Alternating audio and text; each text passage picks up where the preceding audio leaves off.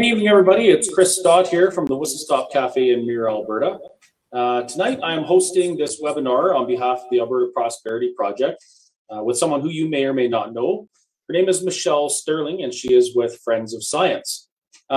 This is actually part two of a series. The first one was Climate Change and Net Zero Health. This one is tar sands tipping point with CBC. So I guess I'm going to let you introduce yourself, Michelle, because I've watched a few of your videos, but I think you do a much better job than I would. Well, thanks very much, Chris, and thanks to Alberta Prosperity for having me on the show. My background is mostly in advertising, marketing, filmmaking. I worked at Alberta Environment for a short time in 2005. That was the year that the Sierra Club gave Alberta an F and they gave Ontario a B+. And that's when I started thinking, there's something funny going on, but I didn't quite know what it was. And so I've spent about the past decade actually tracking the tar sands campaign. And that's what my talk will be about tonight. And I don't think most people know how big a deal this really was and is. So I hope to enlighten you, some with my research and some with research that we've done through Friends of Science Society with Robert Lyman. And all the material we got was from public records. We didn't have the opportunity of a forensic audit like the Alberta Inquiry did, but we were happy to see the Alberta Inquiry and Deloitte Forensic more or less confirmed our findings. So I'm very happy to be here and talk with you about it tonight. And thanks for hosting the show. Oh, it's my pleasure. So this is right up my alley. I moved to Alberta in 2000 to be prosperous in the energy industry here, and prosperous I was. But I felt firsthand the impacts of these largely foreign funded attacks on our energy industry. I mean, I've been in situations where I was doing great in the energy industry and I could do kind of whatever I want, go on vacations, give my kids nice things. And I've been in situations where I wasn't sure if I was going to be able to afford to pay for my my house, you know. So I've been through this. So this is something very near and dear to me. And for any of you out there who are wondering why the Alberta Prosperity Project is hosting events like this, talking about our energy industry, it's quite simple. Alberta Prosperity Project, we want Alberta to be prosperous. That's what the name is about. This project is to ensure that Alberta has a prosperous future moving forward. So one of the things, actually, the thing that has made Alberta the most prosperous province in the country is our energy industry. So at the Alberta Prosperity Project, we understand that this is a core conversation not only for the people of Alberta, but for the people of Canada who also depend on Alberta's energy industry. So that's in a nutshell, that's why we're doing this, because in the quest for prosperity, it's important to find the truths around it. So we have conversations with people like Michelle, who are very knowledgeable on these subjects, and hopefully this will give you an idea, maybe some tools to use in your conversations with other Albertans as to how we can change the conversation from Alberta's the embarrassing cousin of Canada to Alberta is a global leader in clean, ethical energy, and we should be rejoicing for it. So yes, thank you, Michelle, for the work that you've been doing. I know there's a lot of folks like me who make their living or made their living in the energy industry, and they're very grateful that there are people like you speaking out. So you mentioned that you kind of had a aha, like what's going on here moment. Do you want to elaborate on that a little bit? What was your feelings on this kind of prior to that? Well, years ago, I knew nothing about the energy industry at all. I had no idea how life was powered at all. And I even did a corny little 5-minute play that was condemning energy development years and years ago. And I mean, it's embarrassing to me now because I realize how ignorant I was then. Energy illiterate, I call it today. When I worked at Alberta Environment, I was astonished that the government didn't want to fight back against the Sierra Club at the time. And you have to remember that back in 2005, the tar sands campaign was very low profile. There were all these kind of incremental attacks happening, but they seemed to be from small groups. Nobody knew at the time that there was a huge funding behind them. And, you know, in our department, we had a big conversation about what we should do. And half of us felt we should fight back and say something because Alberta has a terrific track record. You know, we were the first province to have an environment minister. That was Ralph Klein, and an environment ministry. We are the first, oh, nice kitty. We were the first province to have a comprehensive climate and environment legislation that was developed in 2002 and passed in 2003. We were the first jurisdiction in North America to have a GHG tax, and that was basically only on large emitters. So not the public, just the big companies. And probably that was more for trade purposes because sometimes in international markets you have to, you know, play along in order to participate, but it didn't touch the ordinary people. So my real epiphany came when years after working at Alberta Environment, I was going to sit down and watch a CBC documentary called The Tipping Point, Age of the Oil Sands. And it was going to be hosted by David Suzuki. And like most Canadians, I'd grown up with him and he was kind of an idol around our house. My mom loved his nature shows. I'd seen, you know, hundreds of hours of them as a kid. So there'd been a lot of rattling in the woods about the oil sands. A couple of papers had come out in the fall really denigrating the oil sands. And I thought, you know, that's odd because it's so contrary to everything that I learned when I was at Alberta Environment. And when I was at Alberta Environment, I often had to talk with field people about the oil sands because there were lots of questions about them. And I have to say, they were always very fair. You know, it wasn't like this was a department like rah, rah, hey, hey, everything's perfect. You know, they say, yes, the tailings ponds are big, they're complex, and it's challenging to deal with them. But here's what we think is good, and here's what we think is going in the right direction. And they also said that all the companies were very compliant.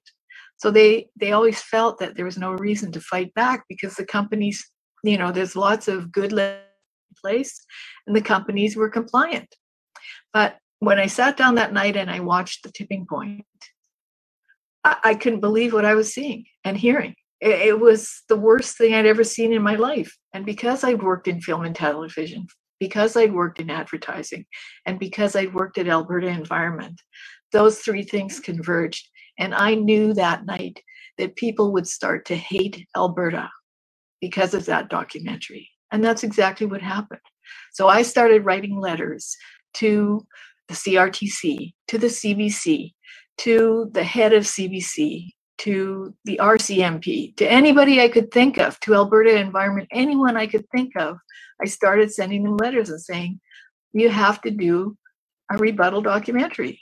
You know, you have to give the other side a fair chance. And it didn't happen.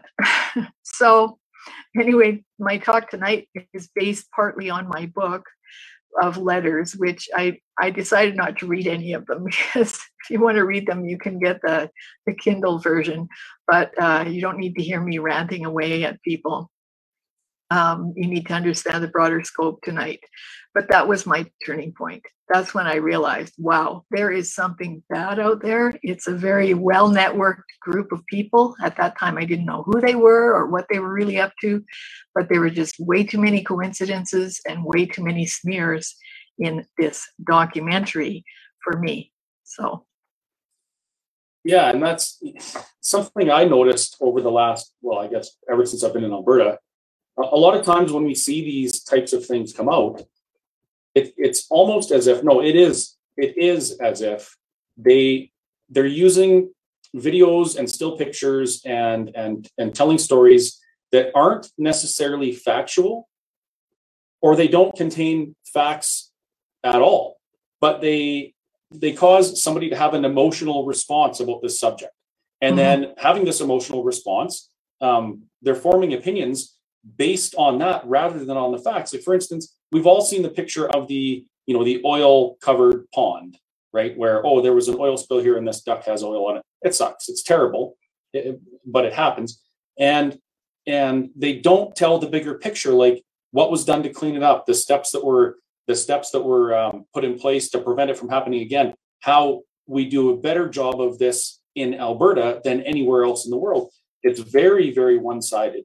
And it's almost, it seems to me, that facts aren't even important.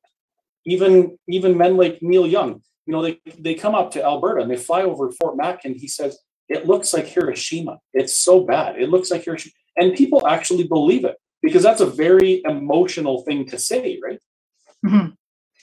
Right. And as you say, there's no context. One of the facts might be true. It's a fact that about 2,000 ducks were flying. It was the storm. They landed on the tailings pond, and they normally have like these kind of sound cannons to scare them off, or scarecrows. But because of the conditions, they landed there. They all got oil covered. Most of them died. I don't know what, 2,500 ducks. Well, you know how many ducks are killed every year by duck hunters in North America? 16 million. So no one says a word about that, right? So just for context, once you have that context, you go, oh, well, it's sad and bad that they died, but honestly, 2,000 versus 16 million, come on. So anyway, so those are some of the things that I put in my book and in my rebuttals to CBC. I put in all that context. I went to the Royal Society of Canada's report, and I found all their findings, and I followed the trail back to the proceedings of the National Academy of Sciences reports. And I found that these reports were not peer-reviewed in the normal method. They were contributed, so they were what they call PAL-reviewed. But I'll talk about that a bit more in my PowerPoint presentation. Sure. So in Alberta, one of the things that the UCP government campaigned on was dealing with this misinformation campaign that's vilifying Alberta's energy industry. And coincidentally, I actually just ignored a call from the premier, who is very on side with defending Alberta's energy industry as well. So I guess I'll have to call her back later. But it boggles my mind. You mentioned context and perspective. So just thinking about those 2,000 or 2,500 ducks that died in the tailings pond, people, again, that's emotional. Oh, those poor ducks, they died. Well, we kill and eat 16 million of them a year. That's a very, very big number. And we're getting something from that. They're sustaining us. Every now and then we have something happen in energy or agriculture or whatever, and animals die, or there's something bad that happens. But if you put it in the context of how many people's lives are enriched or are able to prosper, how many lives are saved as a result of that industry where we had this incident happen, all of a sudden the scales of what would you call it? The scales of the balance of the importance changes. Yeah, like the scales of public perception, of public justice, they weigh very, very heavily on, like, in favor of the energy industry. So that's something I'm hoping that we see more of in the upcoming months, is the information getting out there, like from folks like you, who are breaking down this narrative that everything Alberta does that has anything to do with oil or gas is evil. And the reality is, what we do enriches the lives of every person on the globe in one way or another, right? So is that kind of what's in your PowerPoint that you're going to show this evening? Yeah, that's part of it. And also the bigger picture is that Alberta has really been the poster child for the push for renewables and cap and trade worldwide. What could make renewables, which are very unreliable, very expensive, and really useless except for generating renewable energy certificates, what could make them look like a good deal unless you compare them to something that looks ghastly and you call it dirty. And of course, the surface mining of the oil sands was the perfect image to contrast that with renewable energy and say, this oil is dirty, coal is dirty, gas is dirty, but this wind is clean, it's beautiful, this solar panel is beautiful, these are clean and they're free. Nobody ever says, hey, wait a minute, these guys are made from those guys. So how can this be clean and beautiful and free if it's made from oil, gas, and coal, right? But it was the perfect marketing scheme. So I see a lot of the climate processes as really a very sophisticated marketing scheme. And we even have a report on that. Friends of Science has a report on that, which I'll show you later in the evening as well.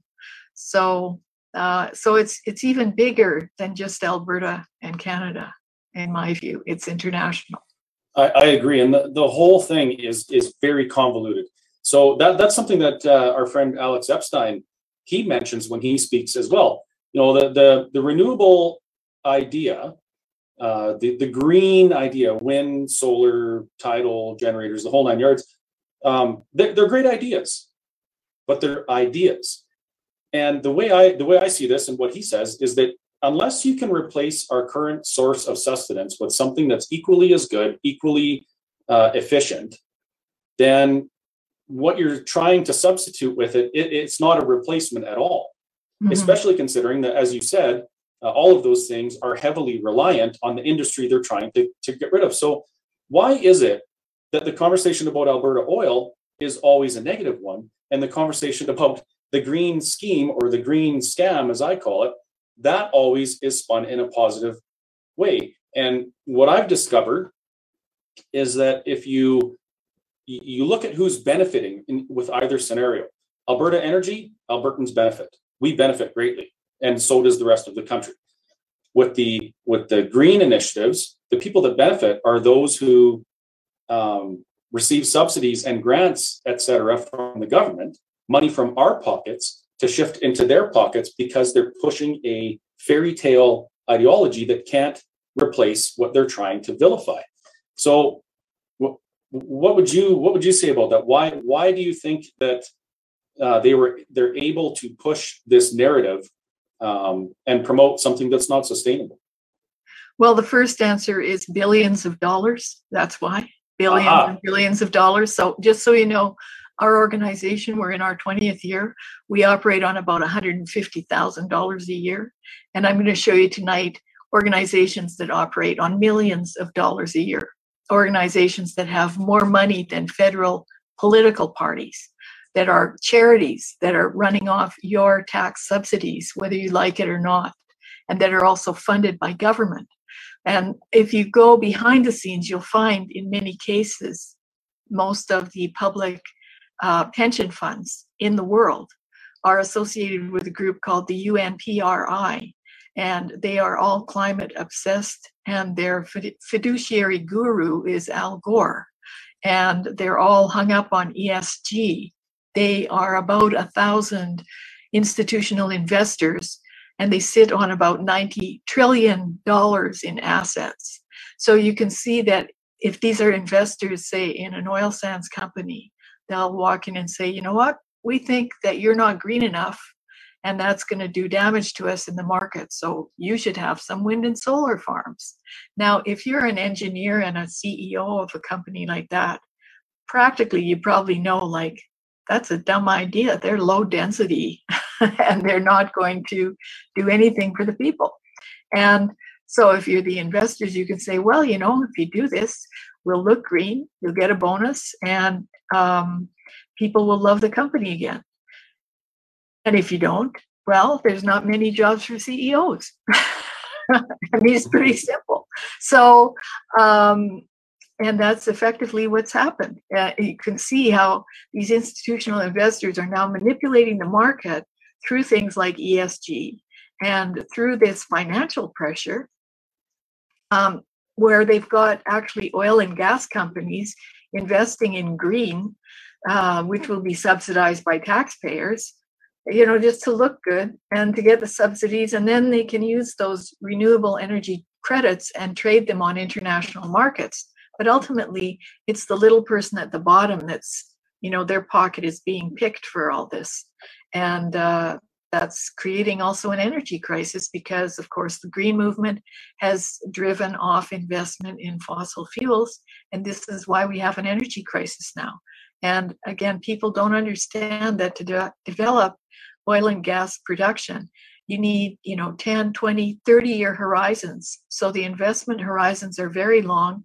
You need stable government, you need stable policies, and you can't have these crazy green cap and trade policies popping up and scaring off your investors, and ruining your business model. So we're going to be in trouble for a long time because of the green movement, the climate movement.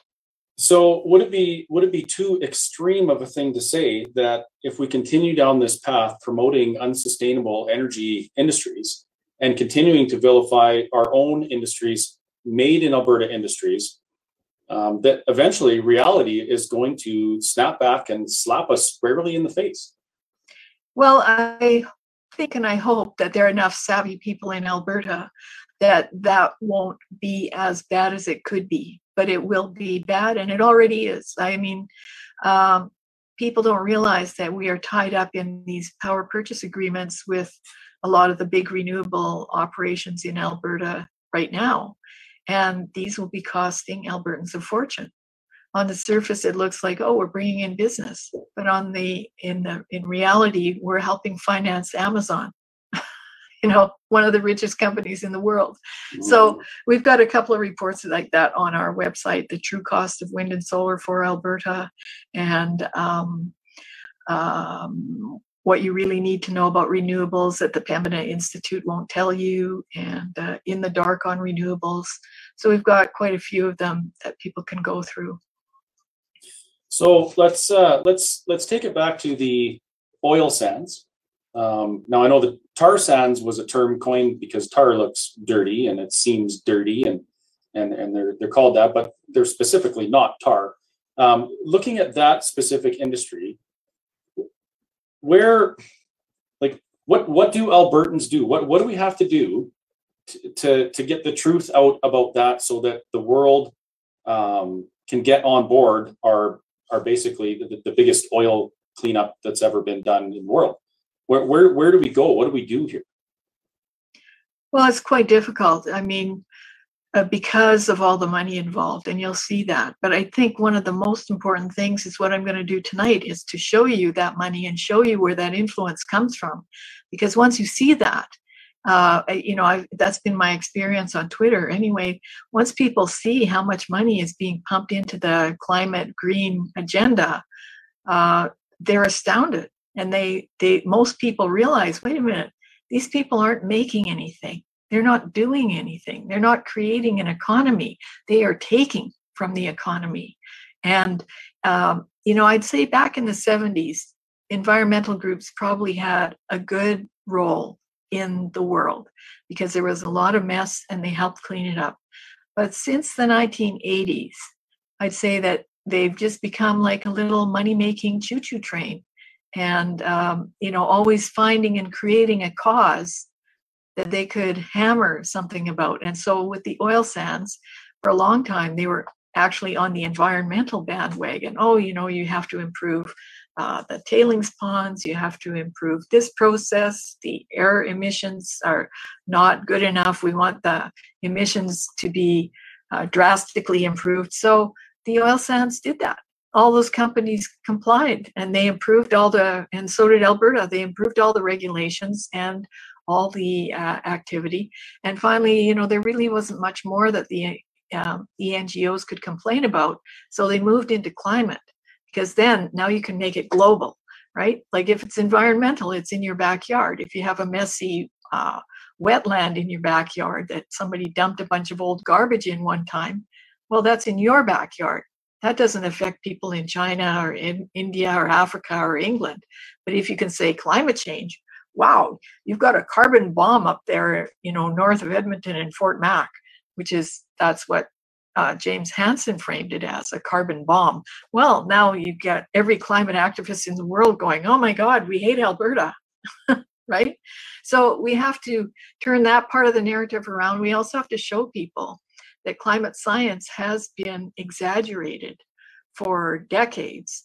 And it's mostly based on faulty climate models. That's where the climate emergency comes from. But I'm not really going to address much of the climate science tonight. That's a whole conversation by itself. Mm-hmm. But again, in Alberta, we have the perfect example of what climate change is. Go to the Royal Tyrrell Museum. Go down to Okotoks and stand by that big rock. That big rock came all the way from Jasper, 400 kilometers. So, where did all that ice go? Calgary used to be under 2 miles of ice. Where did it go? There were no SUVs. So, we have the evidence actually right here in the province to argue against the catastrophe narrative. And of course, again, that doesn't mean that humans don't affect climate. We do, but not catastrophically so. And our impact in terms of the atmospheric concentration is nominal. In terms of environment, it depends where you live. In Alberta, we have very good environmental regulations and very good performance here. In Canada in general, same thing. We have a good report on our website, on our blog, called Canada's Amazing Success Story, Untold Success Story on the Environment by Robert Lyman. And it's great, but you never hear it in the press. But I'll show you why that later as well. So a question comes to mind. What are we willing to sacrifice in the pursuit of what may or may not be largely human impact? And, in order to change the climate by a margin that is mostly insignificant. I think this whole thing needs to be relooked at. So on that note, I'm very interested to see, where's the money going? What's happening? Well, let me show you. Okay. So I'm going to start sharing my screen here.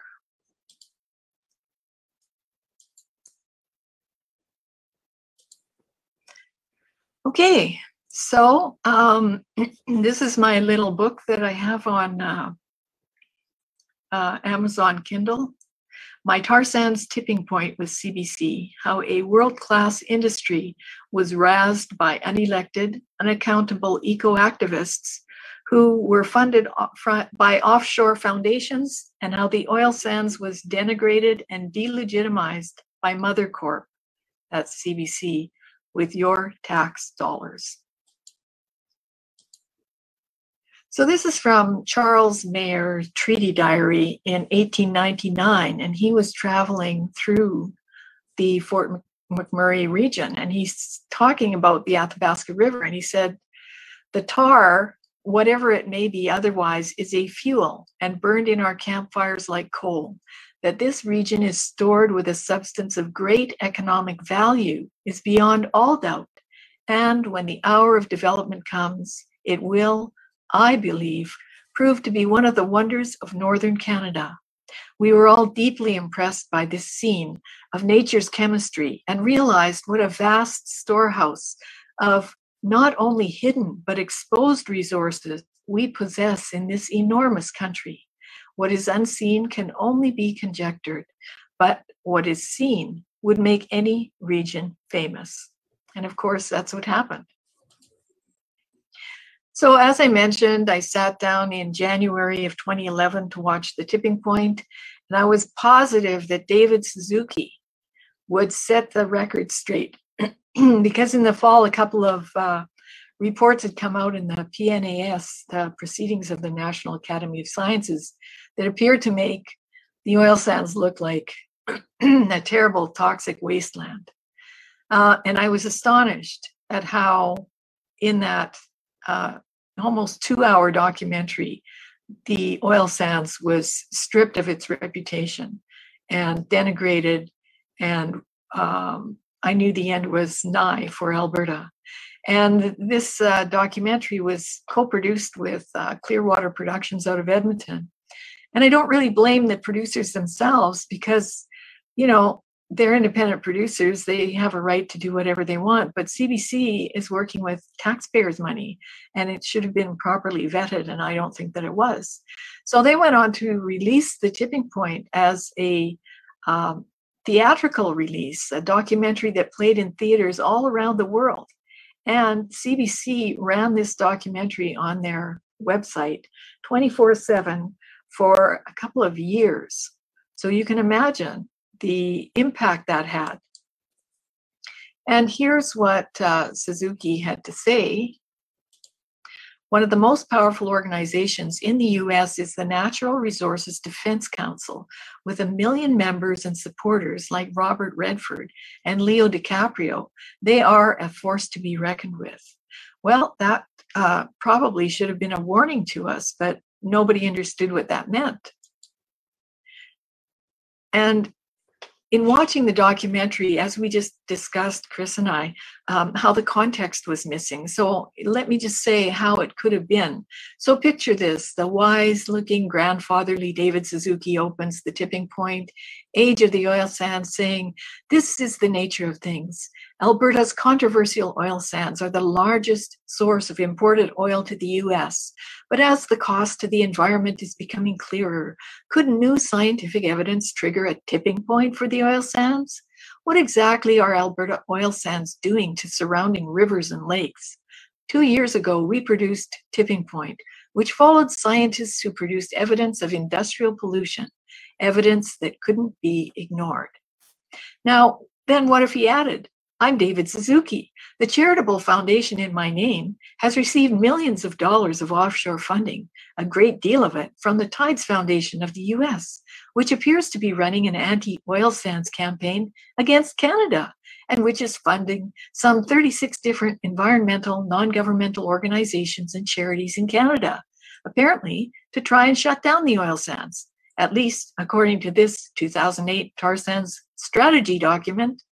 The research of the scientists Schindler and Kelly that you will see in this documentary was also funded by Tides, and the Aboriginal bands in this documentary have received funding from Tides and from the Offshore Cooperative Bank of the UK, all to oppose oil sands development.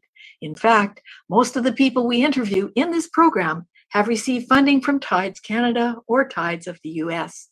They all oppose oil sands development. Well, we do talk with one oil sands expert. We interviewed him for 2 hours. You'll hear him speak for just 1 minute and 5 seconds in this recut 44-minute show, because we think his 32 years of oil sands experience could be summarized in that time. Now, with that context, would that have changed how Canadians and people around the world saw the oil sands and this story? I think so. Very likely. And there was missing context. So when the video moves on to interview Aboriginal people, talking about the members of the family who have, sadly, died of cancer, if David Suzuki had said, according to an Alberta health study of the region, the Aboriginal people in this area have higher precursors for cancer, including diabetes, lupus, substance abuse issues, smoking, poor nutrition, obesity, and, according to the American Cancer Society, bile duct cancer, cholangiocarcinoma, is more common in the ethnic groups of Native Americans and Asians. Would viewers have had a more balanced information about this community? And again, this is not pejorative. They live in a place where it's hard to get food. It's very expensive to get fresh food in. So there are health problems there that are related to just their isolation. And then when the Aboriginal people on camera talked about the river, pollutants, and living on Lake Athabasca, should Suzuki have mentioned that there are several upstream pulp and paper mills which have a license to put processed water into the river? The oil sands do not have such a license. That's why those tailings ponds are there. And that there are many old uranium mines that are right on the shores of Lake Athabasca. In fact, many people in the Fort Chipewyan community and region used to work in those mines, and some still do. Should Suzuki have mentioned that many of the old uranium tailings are unfenced? Both Aboriginal hunters can roam there, and wildlife can graze there at will. and some old uranium tailings sit right on the edge of the lake. And again, what's not mentioned in the documentary is that the river runs right through the oil sands. And if you read the Charles Mayer Treaty Diary that I opened with, you'll find quite an amazing discussion as they're rafting down the river, or canoeing down the river, and how he sees these great cliffs of tar collapsing into the river, and how it smelled like an old ship. So that's how it's been since time immemorial. So the Royal Society of Canada reviewed the Schindler-Kelly work and found that the correlation to cancer was not supported by the evidence. They found that though some heavy metals were elevated, river water was still well within Canadian water drinking guidelines, of which you can drink 1.7 liters a day for 70 years with no expected problems. They also found it would be difficult to tell where any heavy metals were coming from, for the simple reason that the Athabasca River runs right through the oil sands naturally and has great chunks of oil sand naturally falling into it all the time. We should clean that up. Yeah, aren't we doing that? Yeah.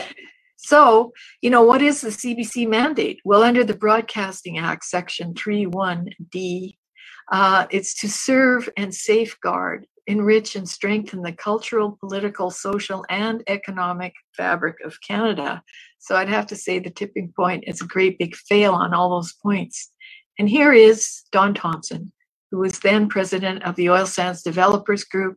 This is the man that the filmmakers interviewed for 2 hours, and he got a couple of minutes on camera in the show.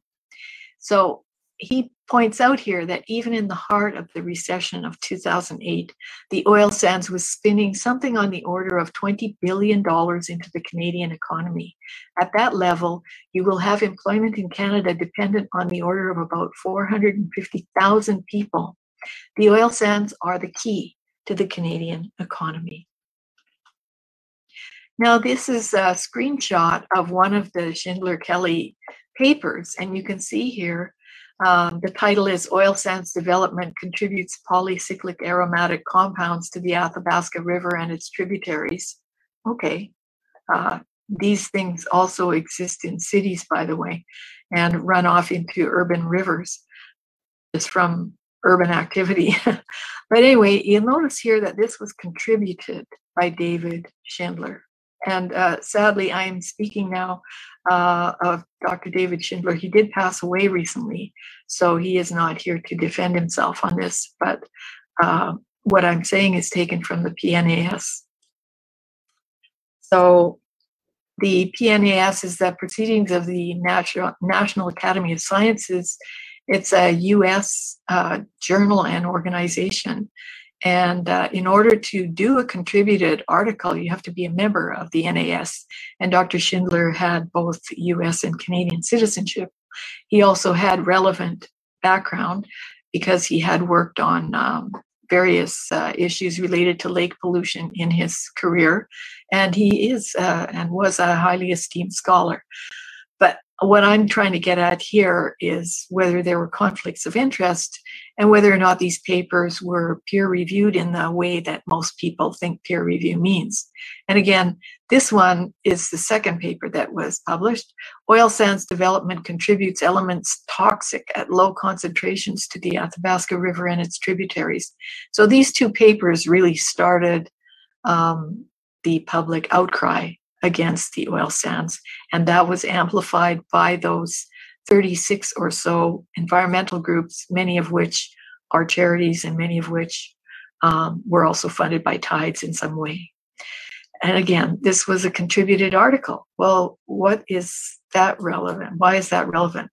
Well, first of all, no conflicts of interest. Well, we find in the acknowledgements that Tides and the Walter and Duncan Gordon Foundations funded the work.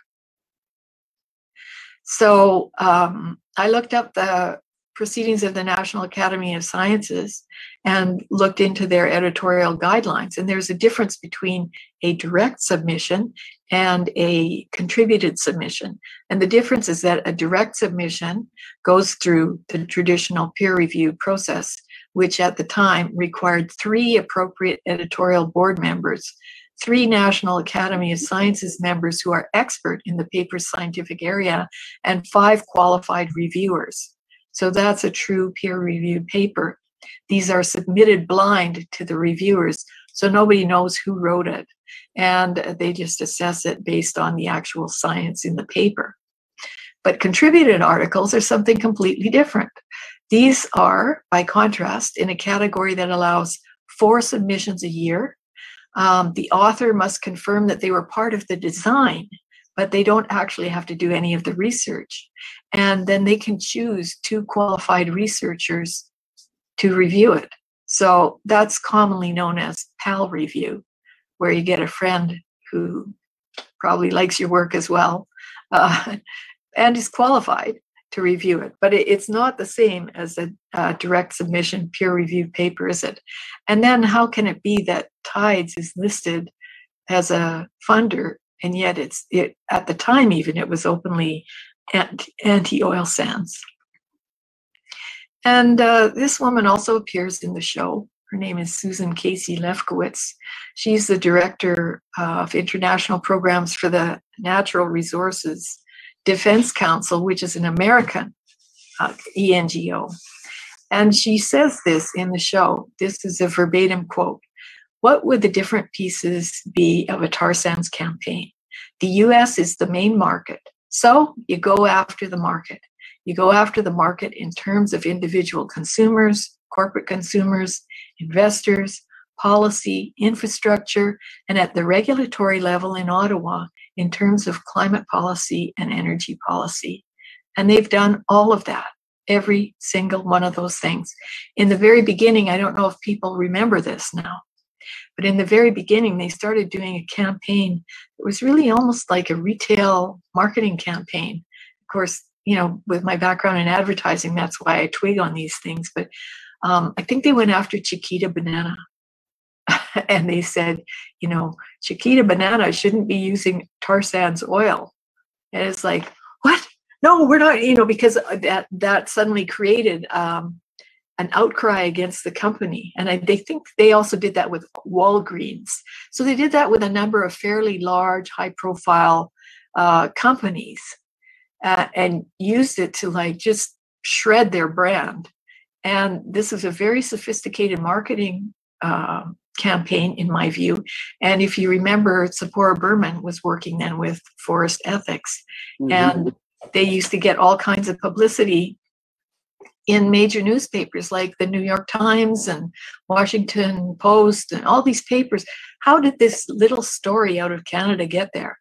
Well, one of the lead people in Forest Ethics is a former ad agency guy and used to work on Ralph Nader campaigns. So obviously someone with all those media connections.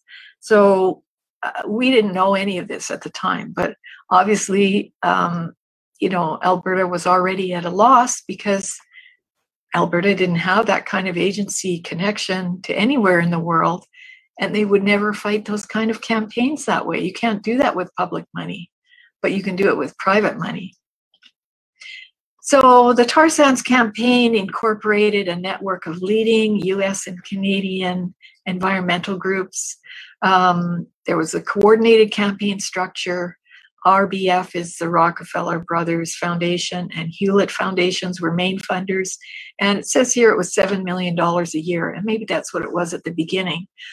This comes from the tar sands campaign strategy document, which I'll show you the cover for it later. You can find it online. It's not difficult.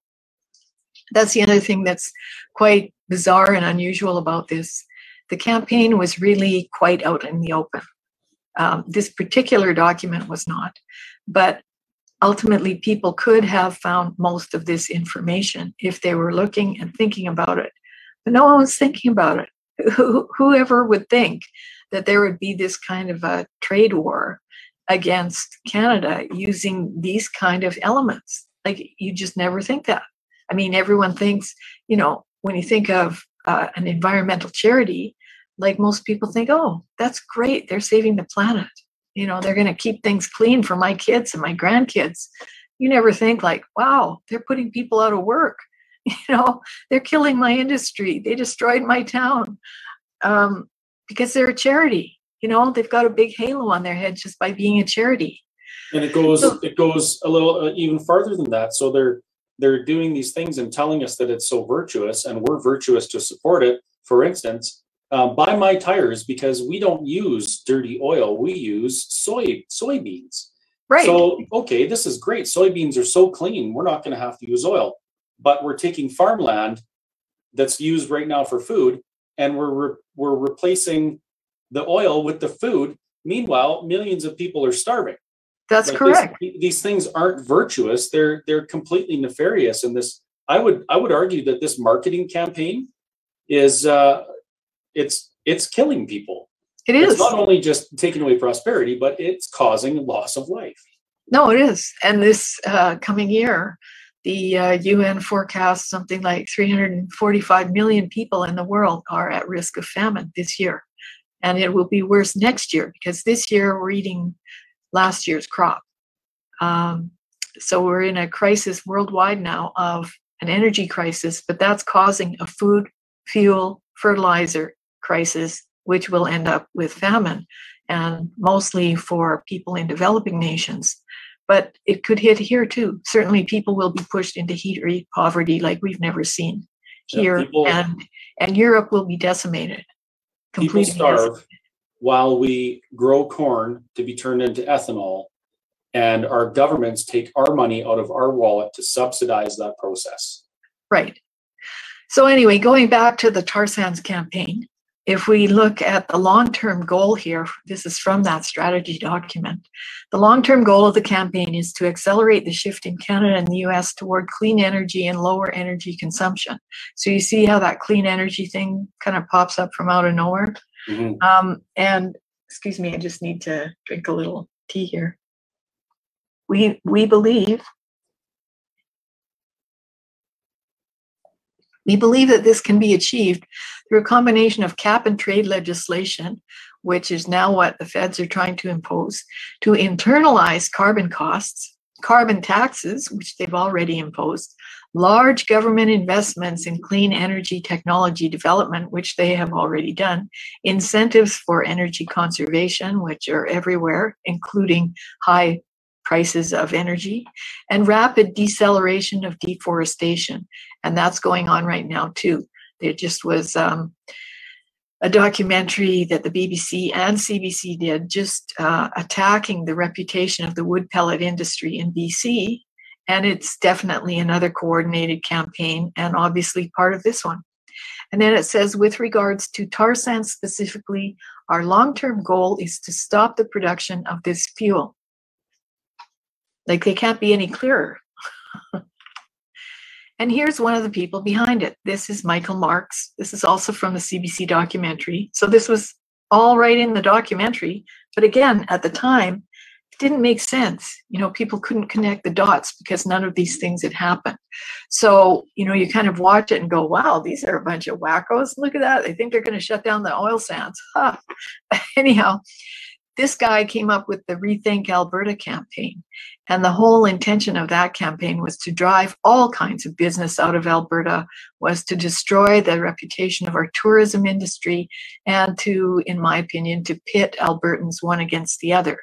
Because if you happen to say, let's say you're in tourism in Banff, and they start running this Rethink Alberta campaign with billboards and little pop-up ads on the website with smearing oil dripping down or ducks all covered in oil, and saying, rethink, go to Alberta.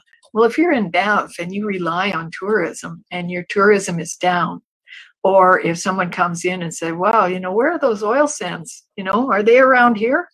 And they go, no, they're way up north. Why do you ask? Oh, I hear you guys are like really filthy. It's really dirty up here. Then if you're that tourism operator in Alberta, you're going to start hating the people who are damaging your reputation. Mm-hmm. And so this was a very clever kind of oblique campaign. And then there's this other organization called the International Funders for Indigenous People, and they had Michael Marks, the guy I just showed you, speak at one of their events. And he explained that the Rethink Alberta campaign is trying to persuade businesses to stop establishing offices in the province. So they really wanted to destroy the entire reputation of Alberta. And like I said, they were going to have flash ads on major tourism websites and Google ad buys for search terms like Alberta and tourism to direct people to their website, the Rethink Alberta website. So if you search for Alberta, it would bounce you to Rethink Alberta with the dripping oil and the dead ducks and everything. Okay. And the campaign is expected to go on for several years. That's a lot of money, you know. And we think it will have implications, not just for tourism, but also for the willingness of companies to do business there and to establish headquarters or what? Something there, whatever Mark said. And then he went on to say a number of U.S. groups are backing the effort, including Rainforest Action Network, Forest Ethics, Global Community Monitor, Friends of the Earth.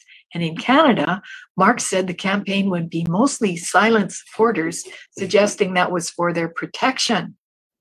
We're expecting a lot of backlash from Alberta, Marx said.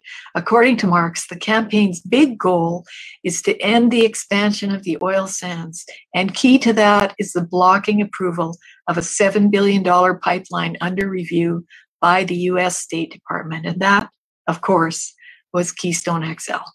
Wow. Yeah, so this is from 2010, and he's reporting on activity that they've done before that. So you can see how long this has been in the works. And I didn't put it in this presentation, but corporate ethics and Michael Marks claim to have coordinated over 100 ENGOs worldwide against the Alberta oil sands. And he also has a fellow named, I think it's Kenny Bruno, who works with him in the Indigenous arm of activating Indigenous groups. So, you know, it's a very well planned out strategy, lots of money behind it. And when I watched the show, this other weird thing happened in the middle of it. Up popped Amyris Technologies. Amyris was a biofuel operation based in LA. It was funded by Vinod Khalsa, who is a Silicon Valley entrepreneur billionaire. And they were planning to make some kind of biofuel in a lab. So, you know, the world uses a cubic mile of oil every year. And they wanted to make and replace all the gasoline in North America. They thought that would be like a winning combination. But actually, the company was bankrupt the year after. And now they just make face makeup or something like that. And they realized that scaling up was problematic. Like, yeah. Well, that's a math problem there. Like I read something at one point that said that if we transitioned all our current hydrocarbon-based fuels to fuels like biofuels, we would use up every single acre of farmland in North America or something ridiculous like that. The number was just staggering, completely impossible. Yeah, no, it's a ludicrous notion. But they were making it in a lab with yeast. So they had these like little pickers picking suitable yeast and then processing it somehow. But I mean, just imagine how big that facility would have to be. Mm-hmm. And of course, you know, the people I've talked with, like I've talked with a few engineers over the years about the oil sands. And they've said, you know, a lot of times people say, oh, I have a great idea for the oil sands. It might be a great idea, but it might not scale up. Because they say, you know, there's so many ideas out there, but you say, okay, well, we're going to try this in the lab, and in the lab it works perfectly. Well, when you get it out into the field where temperatures change a lot, and, you know, there's all kinds of different conditions you're dealing with, maybe it doesn't work at all. So it's a very difficult process for them to just adopt new technology and go, wow, look at that, we've got a winner here. And I guess a lot of entrepreneurs feel snubbed. because they feel like, well, look, I brought you a beautiful idea that would fix everything for you. And we sometimes hear this from environmental groups where they say, oh, such and such had a plan to solve this problem, but they didn't want to listen to him. But they don't realize that the scope of this technology is so big, and the processes involved in some of the changes to technology take a really long time. I don't know if you remember when they put that new coking tower. I think it was Suncor. I think it was around 2010, and they had to move it up the QE2. They had to move it at night, and they had a huge moving truck, I think from Mammut in Edmonton. There was a bunch of trucks. That was a sight to see. Yeah, it was enormous, and they had all the Fortis people out taking down power lines so the thing could get through. Anyway, I guess it took about 10 years for them to design and build this thing and put it up, and it did reduce emissions. But nobody applauded, right? So you do all that work and everyone goes, and you know what else we want you to do? So you can never satisfy these green groups because it's not really their goal.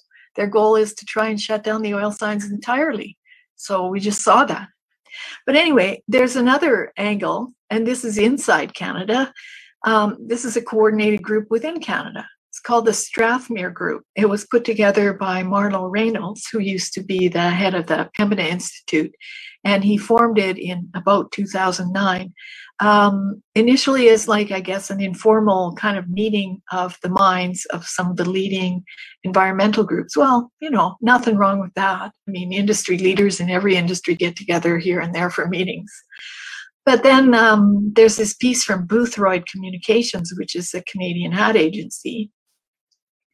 And they say here that they serve the Strathmere Group, which includes Greenpeace, Pembina Institute, World Wild Fund Canada et al. So it serves about another 10 or 11 groups. And it says here that in 2014, we planned and facilitated the Toronto Skills Building Workshop, Campaigns and Communications 2014, where directors from Canada's 12 leading environmental organizations learned from leading market researchers, journalists, and organizers, and agreed to work on shared frames and messages in advance of the 2015 federal election. So I would say that there is no group in Canada, no political organization, not CAP, not any of these small groups like Alberta Proud or Canada Action Group or any of these. None of them have this kind of clout. And none of them probably ever will. But this is framing all of the messaging in Canada. And again, because these groups have so much money, I mean, I don't know if they pay the media directly or if it's because they can buy ads in quantity. I have no idea. But they have a lot of money and influence, and they have lots of followers.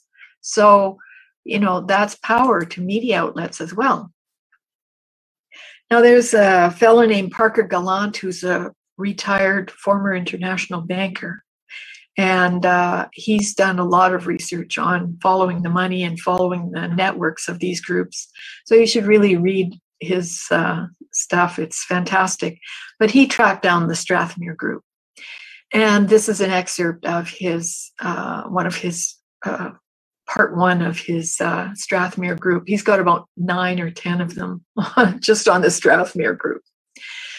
So he looks for the full description of the Strathmere Group, and on the McConnell Foundation site, it identifies them as Pembina, World Wild Fund, Eco-Justice, Nature Canada, Sierra Club, Pollution Probe, Greenpeace, Environmental Defense, Equiterra, David Suzuki Foundation, Canadian Parks and Wilderness Society. This little asterisk, I believe, represents the fact that this group left, and another group called CanRac is now part of it, as I understand. CanRac is an umbrella organization of 100 more ENGOs and unions. So anyhow, those on the opposing side of Eco-Charities and Greenpeace might wonder, what is the Strathmere Group about? And what are the initiatives that they plan to develop? Trying to find specific information on the group is difficult beyond what the McConnell Foundation has under their grant message. But they note that the 11 member organizations have over 358,000 members, 420 staff, and annual budgets totaling over $50 million. Yeah. So then let's go back to the tar sands campaign. Many of the groups I just mentioned were part of it or are part of it. And you can see here from the Oak Foundation, which is an organization out of Switzerland, they were funding the tar sands campaign right there in their headline. And this is to Forest Ethics, which is where Zipporah Berman was working. And they are getting $300,000 US dollars for the tar sands campaign there. And here's an affidavit from a fellow named Andrew Frank. And he swears that the Forest Ethics tar sands campaign is a charitable project of Tides Canada. And that he's technically employed by Tides. Now, this came out in 2012. This was about the time that under the Harper government, the audits were started of charitable organizations. So just a little evidence there. Now, before the Alberta inquiry was ever established, or before there was ever any talk of it, we took it upon ourselves at Friends of Science Society to do some research, because we realized that the climate story was always attached to these organizations, these environmental groups, and they seem to have an awful lot of money. So we thought, well, let's look into it. So I guess in a way we were following on the trail of Vivian Krause, who's done such a fantastic job, but we actually never used any of her information. We sourced our own information from their annual reports, from the CRA, from the IRS, with a couple of researchers helping Robert Lyman. And we put together these 4 short reports: Money Matters, Dark Green Money, Big Green Money, and the Green Titanic. So I don't know how we're doing time-wise. Are we doing okay? Yeah, I guess we're doing okay. We're about an hour in. Okay, so this is slide 22 of 50, so I'll go a bit faster. So Money Matters deals with the kind of money that these groups have received as revenues between 2000 and 2018. So you can see this is an astonishing amount of money. And you can see that the revenues received by ENGOs and their environmental law counterparts over the period was over 18 times the revenues received by all federal political parties, and over 27 times the revenues received by market-oriented institutes. And that would be like Fraser Institute or Frontier Center. And the revenue received by Tides organization alone is more than the combined revenues of Canada's 2 largest federal political parties. So that gives you a sense of the power. David Suzuki Foundation annual average revenues exceed the annual revenues of the federal NDP. Wow. Yeah. So now you know why many political parties jump on the climate bandwagon, because they believe that that's where the power base is, and potentially in terms of actual money, but specifically in terms of, social power. And then we look at foreign funded ENGOs in dark green money. And a lot of this money is associated with a program called Design to Win, which was put together by the Climate Works Foundation out of the US. And this is the kind of money that Climate Works has been pumping out. Climate Works is about 13 to 15 big green philanthropies, like the Rockefeller Foundation, some of the others that will be cited later on. Anyway, you can see that here they're putting out about $600 million a year, and they're donating it to these pet projects. One of them is destroying the reputation of fossil fuel industry. One is promoting renewables. Another is evaluating low carbon energy projects and technologies, promoting climate mitigation, promoting sustainable agriculture, promoting sustainable transportation and clean vehicles, climate change related communication, renewable energy related communication, and natural gas fracking related, also destroying that. They also fund universities, they fund academics, and they fund alternative media outlets, things like, can't say for sure that they fund GRIST, but that type of paper or online media. And this will just give you an idea of some of the money that's being handed out. This is from 2013, I believe. But you can see these are very familiar names to most of us who are associated with this kind of puzzle. And you can see, $250,000, 150,000. These are all US dollars. Here, the New Venture Fund is getting $1 million. Let's see, Pembina Institute got 404,000 US dollars. On and on and on. Lots of money rolling around. That's just from 1 year. And that's not the full list. And then you also get to, I really jumped ahead, sorry. And there's also this group called Dismog Block. They do reveal their funding. And their funding is, again, lots of it from offshore, Oak Foundation, Wilberforce, Salal. So their founder is James Hogan. He's an Al Gore acolyte, and he helped establish the Suzuki Fund Business Council on Sustainability, and he was chair of the Suzuki Foundation, and he's also quite famous for calling people like us deniers.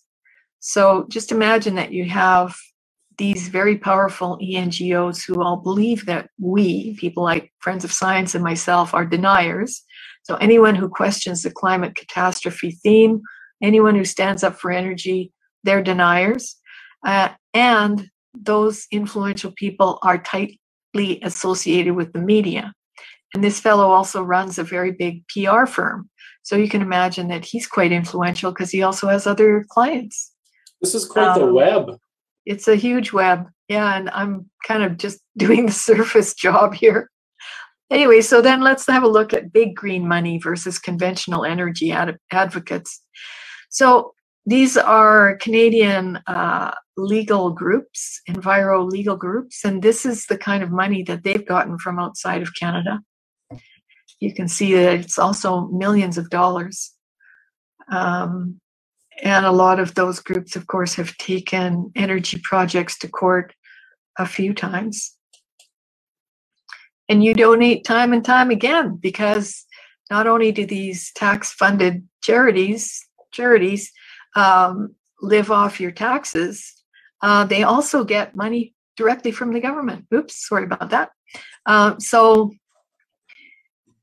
For instance, in 2017, 2018, Environment and Climate Change Canada gave 23.1 million to Nature Conservancy and 6.1 million to Ducks Unlimited. And if you go back and look at the list, Ducks Unlimited is one of the richest ENGOs out there.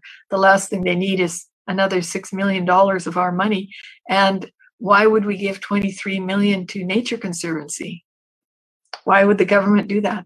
And likewise, there are thousands and thousands and thousands of these little kind of grants and consulting programs that all the ENGOs have gotten. Here's a David Suzuki Fund run for $149,793.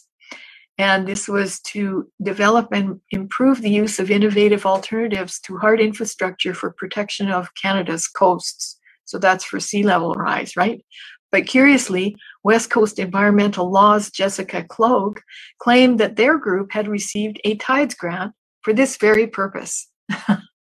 Now, I'd say neither of these groups are experts in that area. I don't know why they would be funded for it at all.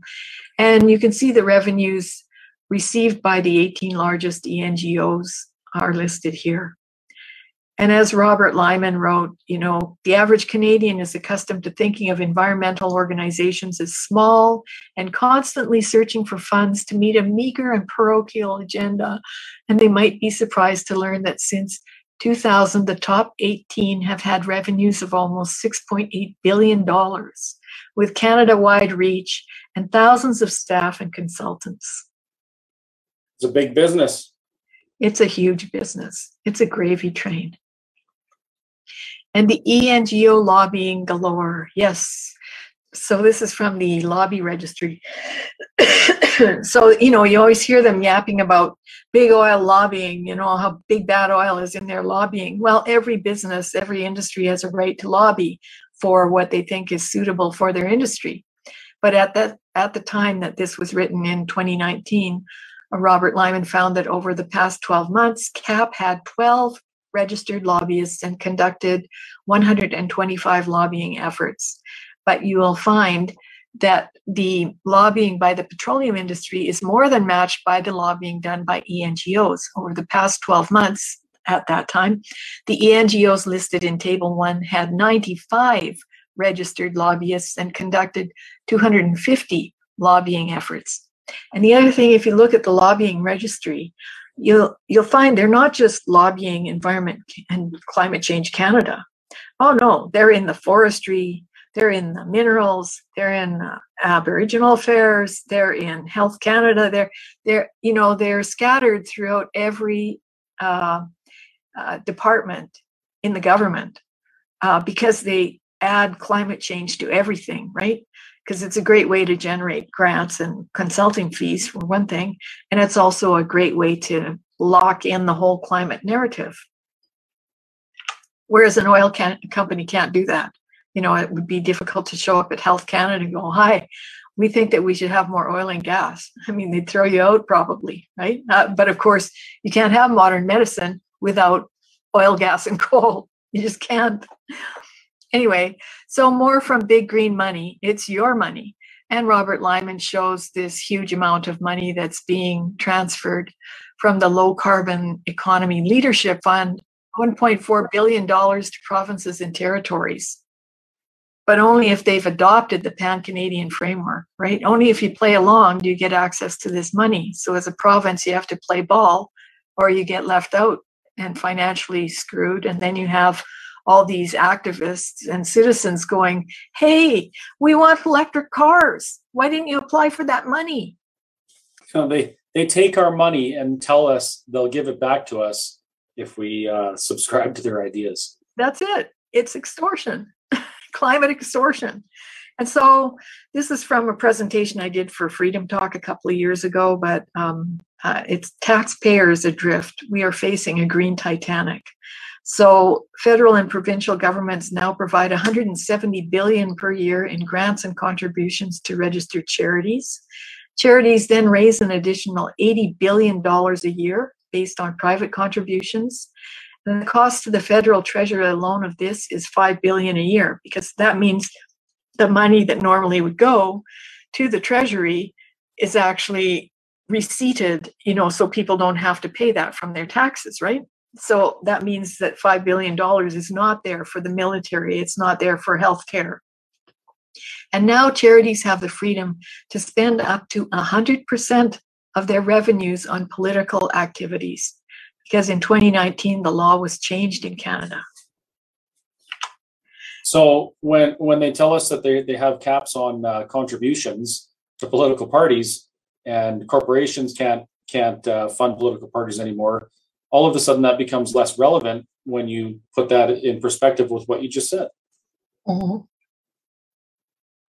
And you can push a political party indirectly.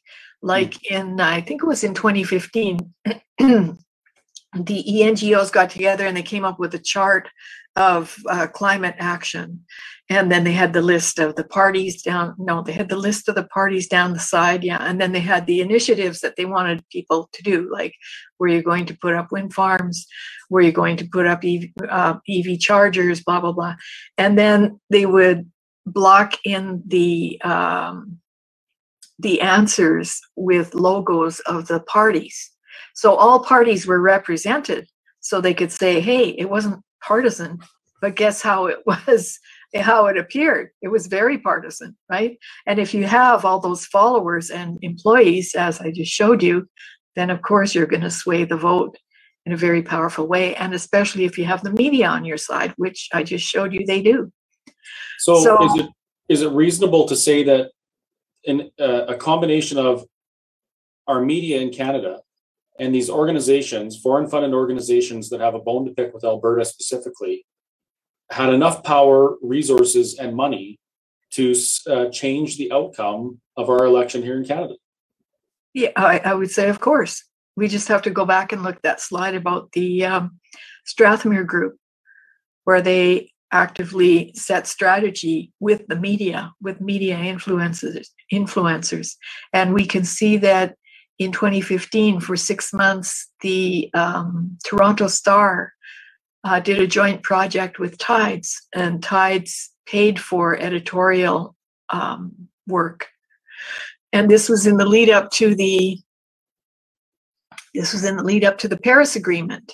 And almost all of the pieces that I saw were snidely condemnatory of the oil sands and really, pushing big green. And since that time, of course, now we know that the federal government funds the media heavily. So, they're not objective. And we know from our own experience, like once or twice when we've run advertising, our media providers will get inundated with phone calls. One time we ran a billboard campaign, and the Sierra Club ignited a point-and-click campaign attacking our media provider. And they were getting hundreds of calls and emails every day. So we wrote a letter of complaint to the CRA and said, hey, this isn't cool. This is supposedly a charity, and they're attacking a legal business. So you should delist them. Now, they seem to have stopped their activity, but of course the citizens were already engaged in that.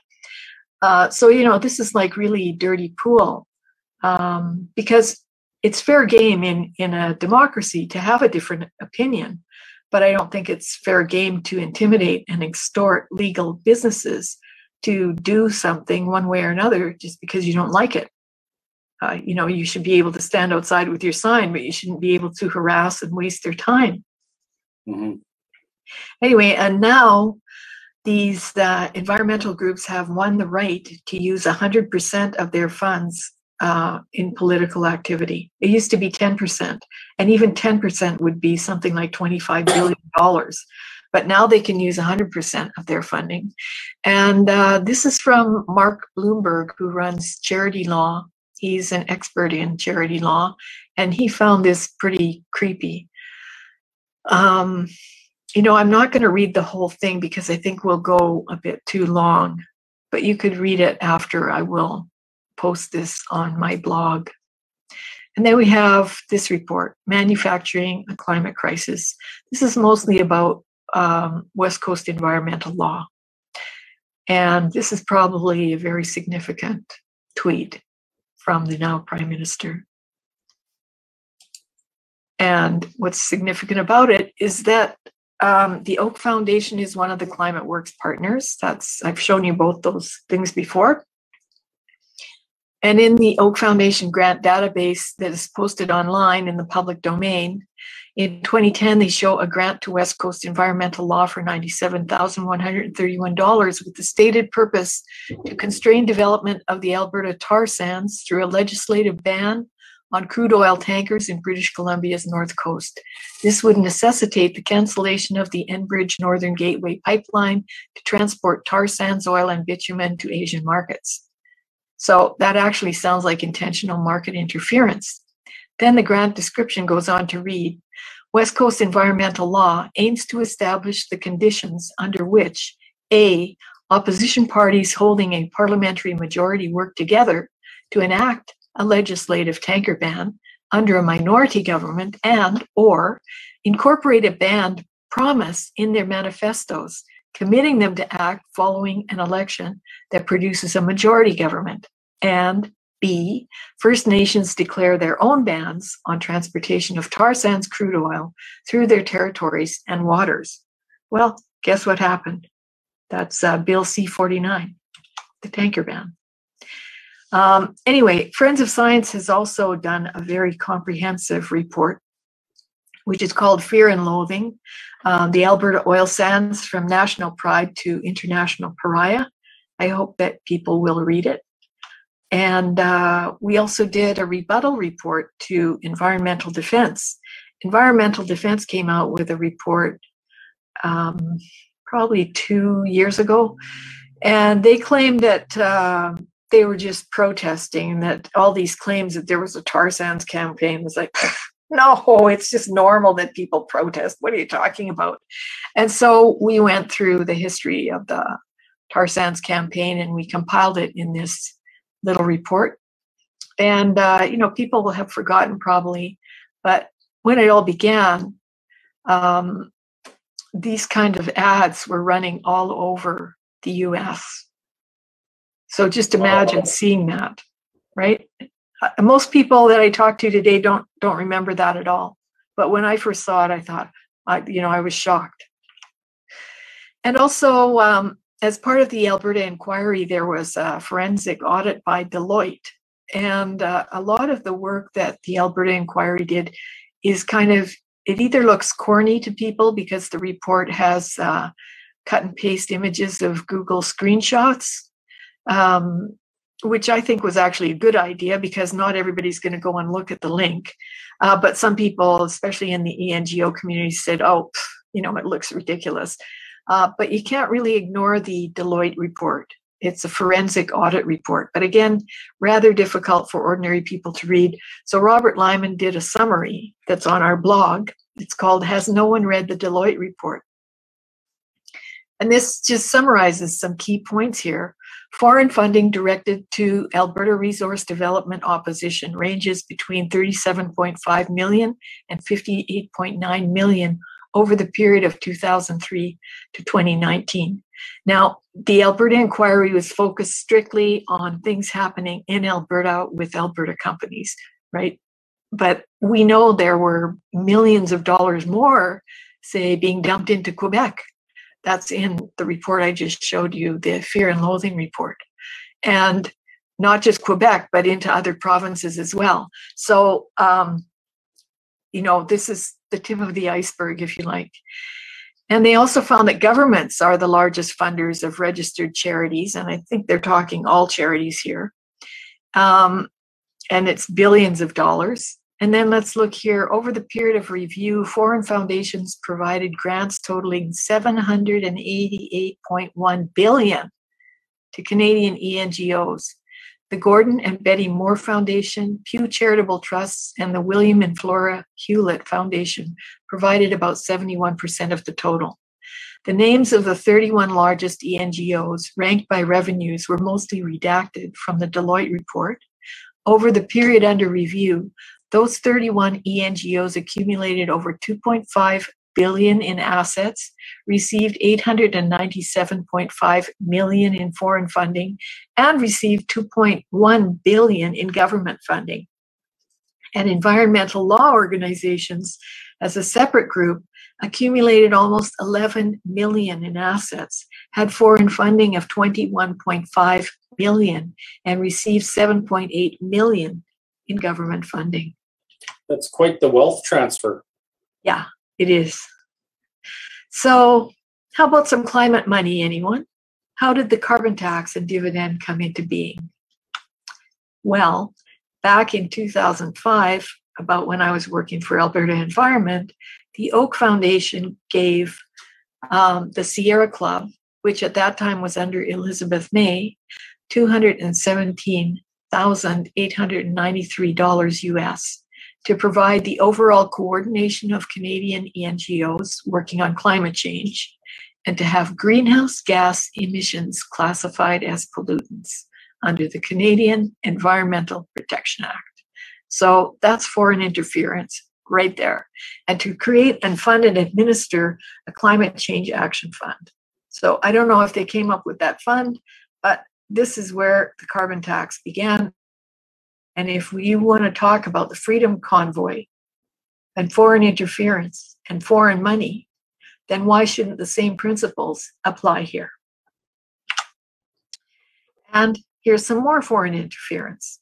James Hansen, climate scientist, right? Well, he's been working with Citizens Climate Lobby in Canada, and he's been pushing petitions in Canada. Here, he is pushing for a rising carbon fee collected from fossil fuel companies, which would be distributed uniformly to the nation's citizens. And this money must be given to the public openly as a bank deposit, debit card deposit, or check, and not hidden in some complex calculation. So he's been pushing for a $210 a ton carbon tax in Canada. And there's actually a petition in the government for such a tax. This is James Hansen, climate scientist. And Citizens Climate Lobby, who are they? Well, here's Kathy Orlando. And here's Al Gore.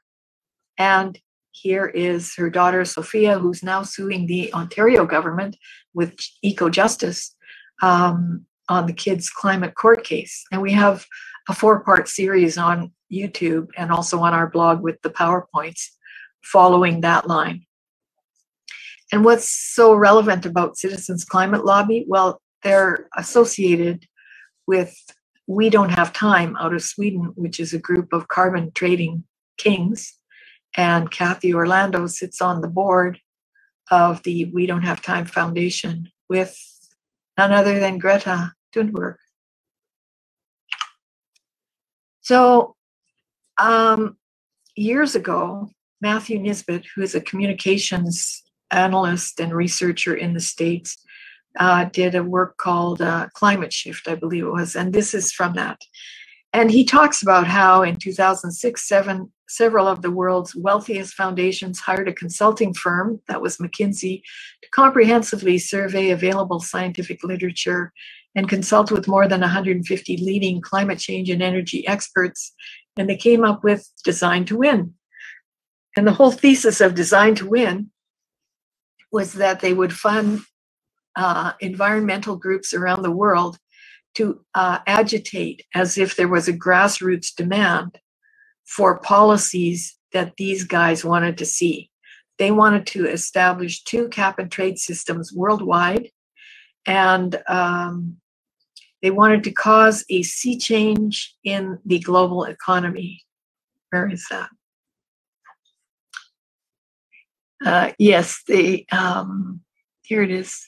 They predicted that the passage of cap and trade legislation would prompt a sea change that washes over the entire global economy.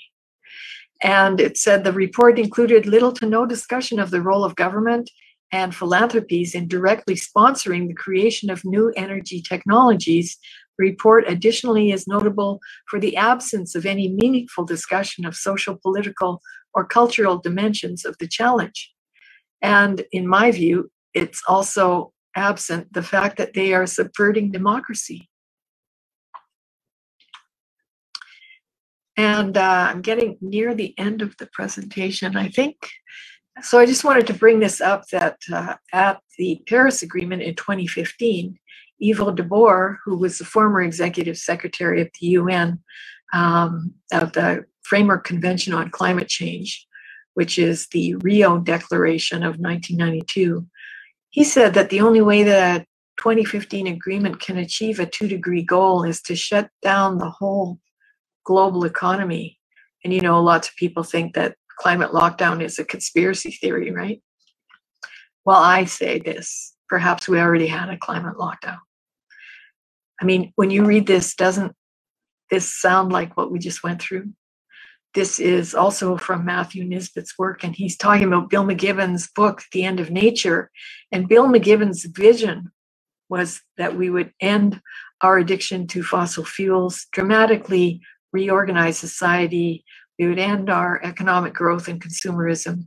And in this pastoral future, free of consumerism or material ambition, Americans would rarely travel, experience the world instead through the internet, grow much of their own food, we might have to, power their communities, through solar and wind and divert their wealth to developing countries. And he thought that only under these transformational conditions, argued McGibbon, would we be able to set a moral example for countries like China to change course, all in the hope that these countries will accept a grand bargain toward a cleaner energy path. No, they would laugh at us and burn more coal. Right, of course. Well, they laugh at us and walk in and take the resources.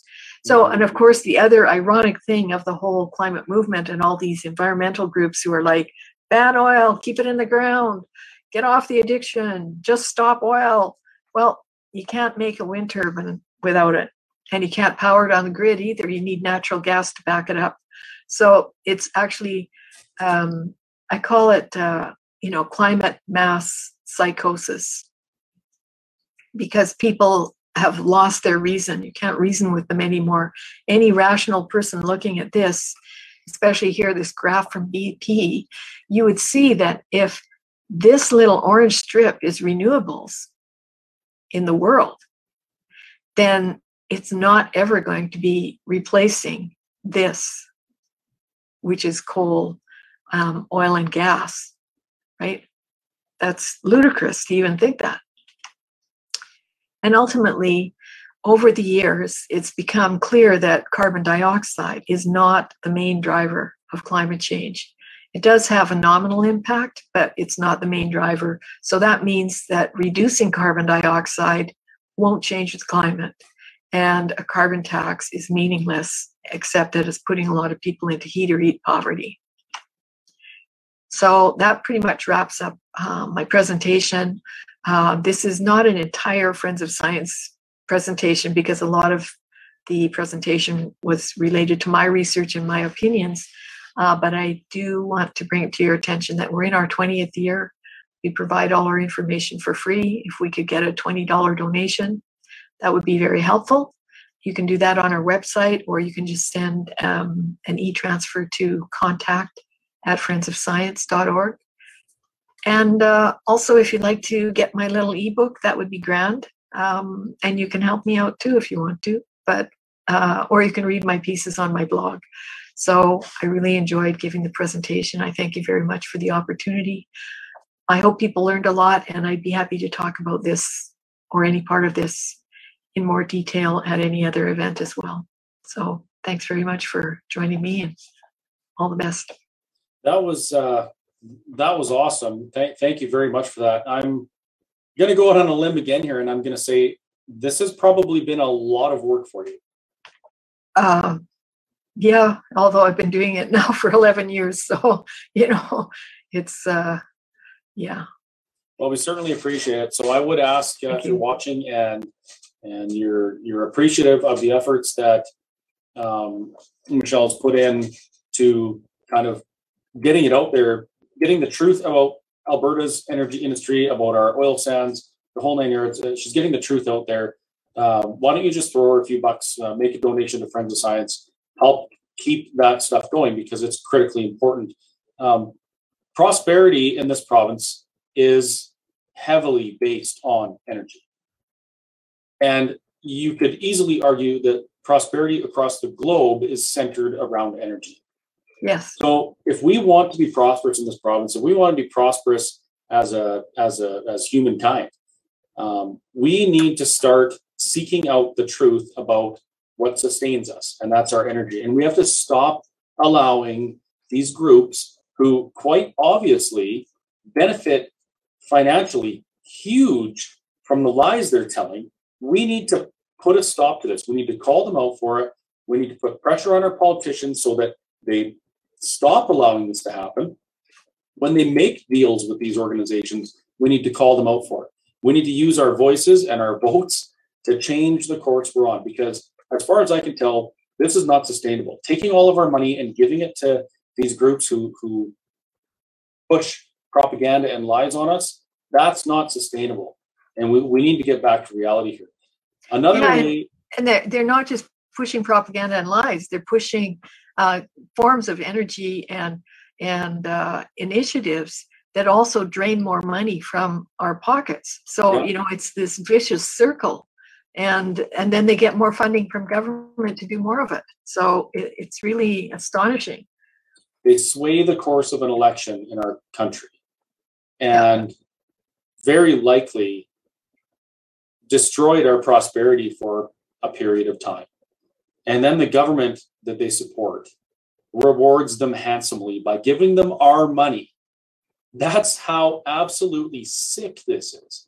Yeah. And we got to start calling this out, because I don't, with the amount of money, the numbers that I saw on those pages, I don't think they're going to stop on their own accord because it's the right thing to do, because that's a lot of money. They have billions and billions of reasons why they would continue to do this. This subject is very important to me. The energy industry, it's kind of in my blood. It's been a huge part of my life. And I hope that through these forums that it gives you kind of a better understanding of where I'm coming from and where we're at in Alberta. Yeah, I wanted to mention one more thing. Robert Lyman is 27-year veteran of the Federal Public Service, and he also was a diplomat for 10 years.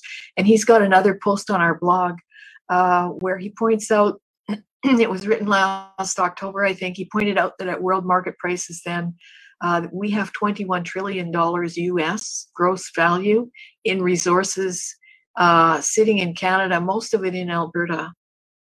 $21 trillion. That's US. A lot of zeros. Yeah, and he figured the net value would be about 13 trillion, which is still lots.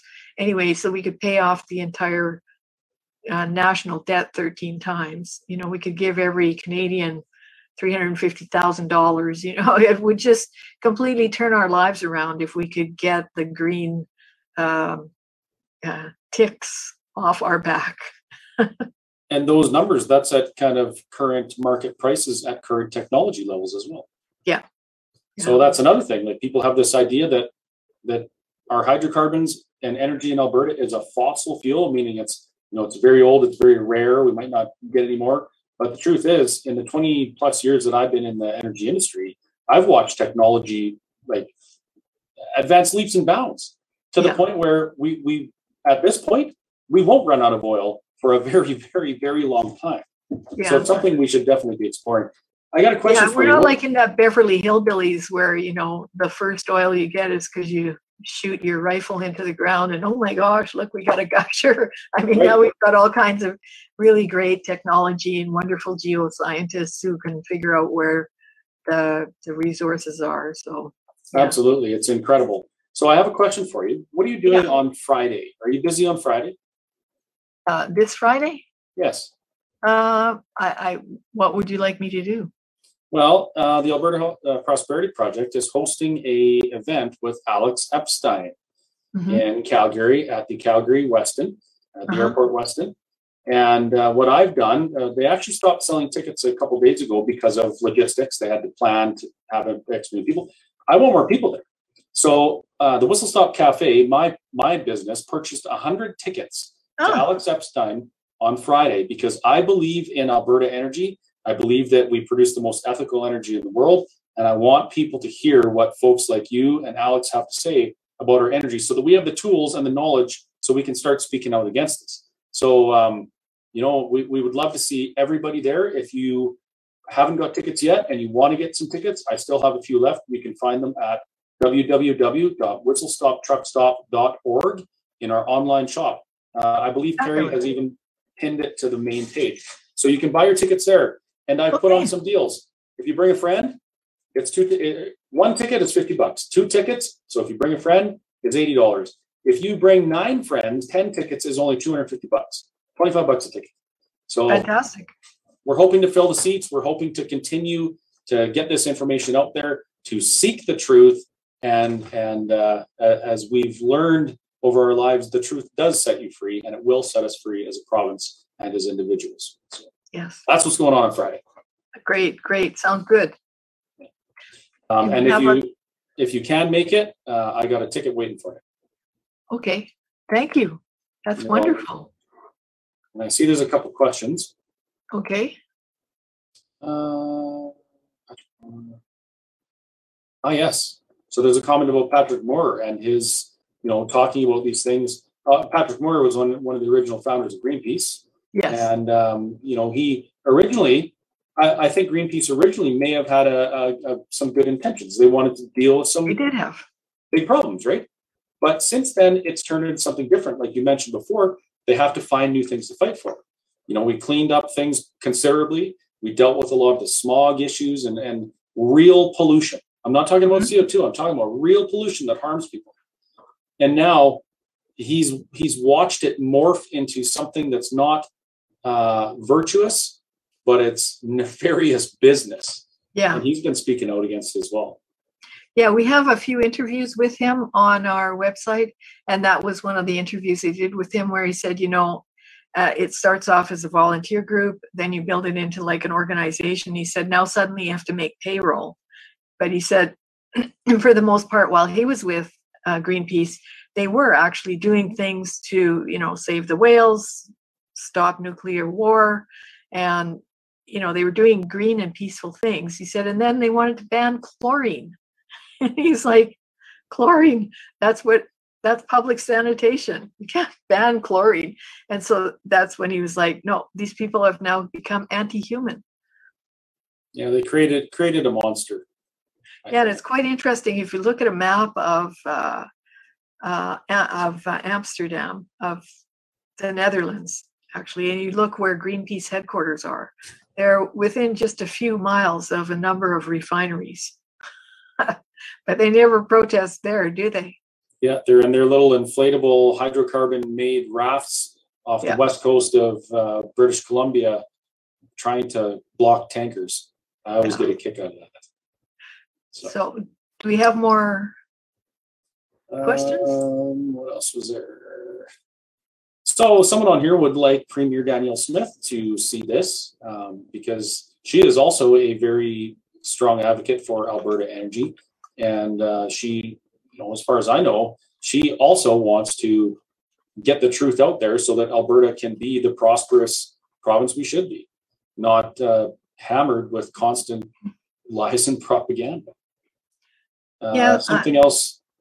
Oh, sorry, go ahead. That would be great if she saw it, but I'm sure that she is aware of it. A lot of the people, like in the time that I was at Alberta Environment in 2005, a lot of the people in the government were either formerly in geosciences or in engineering.